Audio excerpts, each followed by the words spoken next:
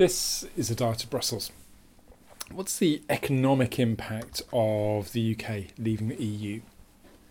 Now, this is one of the biggest questions that's been going around the referendum debate.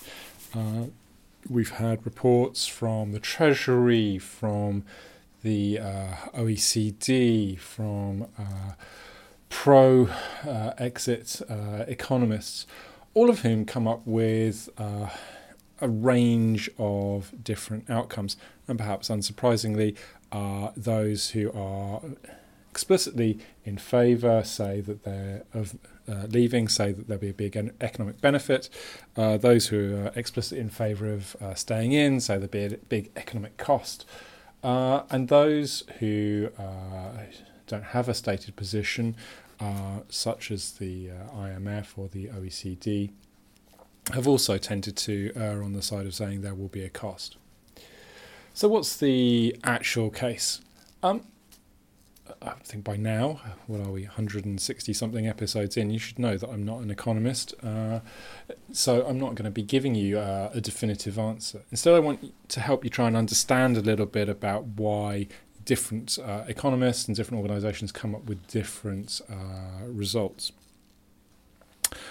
The basic issue is that this is about forecasting, that there is a standard set of models that one can apply, and as a result you can fiddle around with different things and you get different kinds of answers, and partly depends on what factors you look at, partly depends on how much you weight them in your judgments, and even more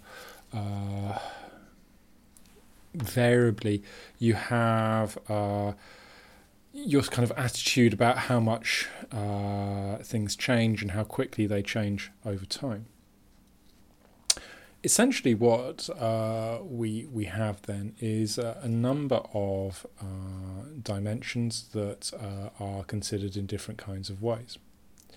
And as you've heard over recent weeks, particularly, different models make different kinds of assumptions. And actually, with very small changes in those initial assumptions, you can end up with very large effects over a long time, such as the kind of the 10, 20, 30-year time frames that some of these reports are working to.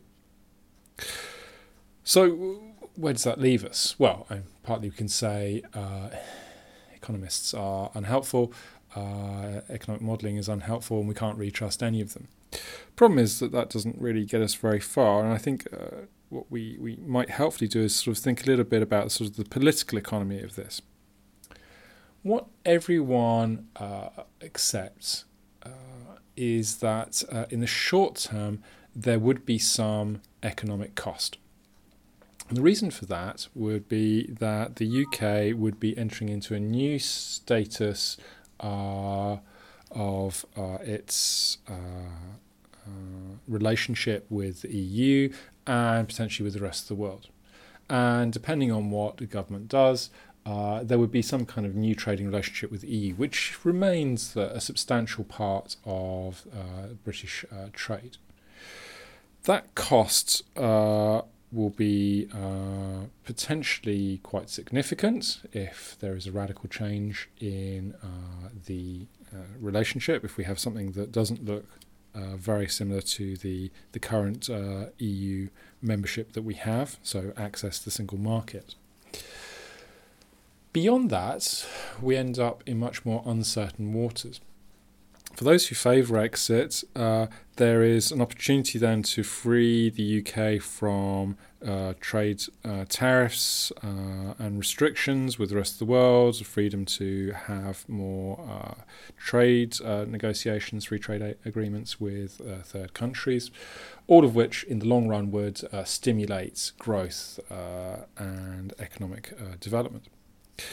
For those who are more sceptical, the costs of having lost the free access to European markets would more than exceed the benefits that would come from having a preferential relationship.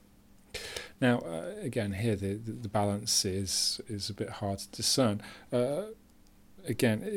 What this probably tells us is that in the longer term, the key determinant will be British government policy rather than the EU's, whether it's a membership of the EU as such. Or what kind of relationship we have, because it depends very much on whether we have an opening up of trade with the rest of the world, or whether we have something that looks more closed and protectionist. And that's simply impossible to say, because we don't know where the political system will go in the longer run. However, when we're looking at these models, I think it is useful to think a little bit about the assumptions that they make, have a look at the criticisms that have been made on both sides of other people's models. But I think it's also worth saying that the balance of economic opinion still is broadly saying that there will be a cost to the UK leaving, both in the short term and in the longer term.